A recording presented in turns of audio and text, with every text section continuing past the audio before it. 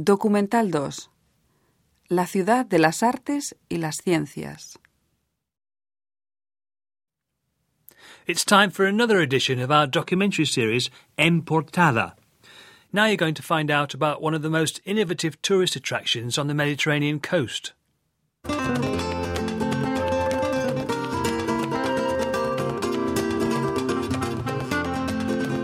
Bienvenidos a una nueva edición de En Portada. Hoy vamos a la ciudad de las artes y las ciencias, en Valencia, una de las atracciones turísticas más visitadas de la costa mediterránea española.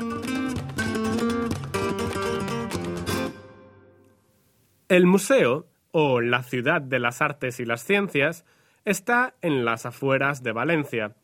Está un poco lejos del centro, a unos 45 minutos. ¿Y qué hay en la ciudad de las artes y las ciencias? Hay principalmente dos zonas, una dedicada a las ciencias y otra dedicada a las artes. En la primera están el Museo de las Ciencias y el Parque Oceanográfico. Pues vamos al Museo de las Ciencias para hablar con Esther Borràs, que trabaja en el museo.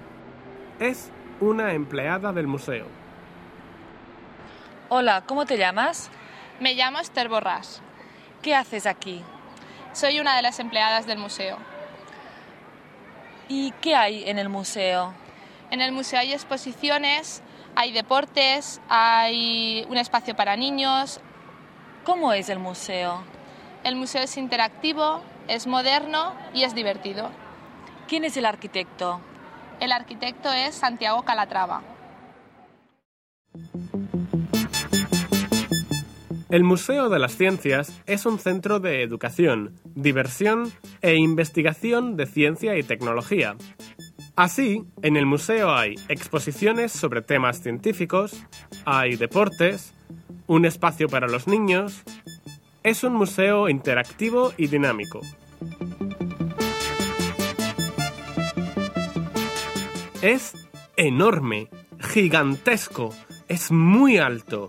Mide unos 40 metros de altura. El diseño es como el esqueleto de un dinosaurio. ¿Y qué piensan los valencianos del Museo de las Ciencias? El Museo de las Ciencias es de una construcción moderna y por dentro un atractivo fantástico. Pues el Museo de Ciencias es un museo muy bonito, muy grande, muy amplio y con mucha luz. Es nuevo, bonito, con mucha luz.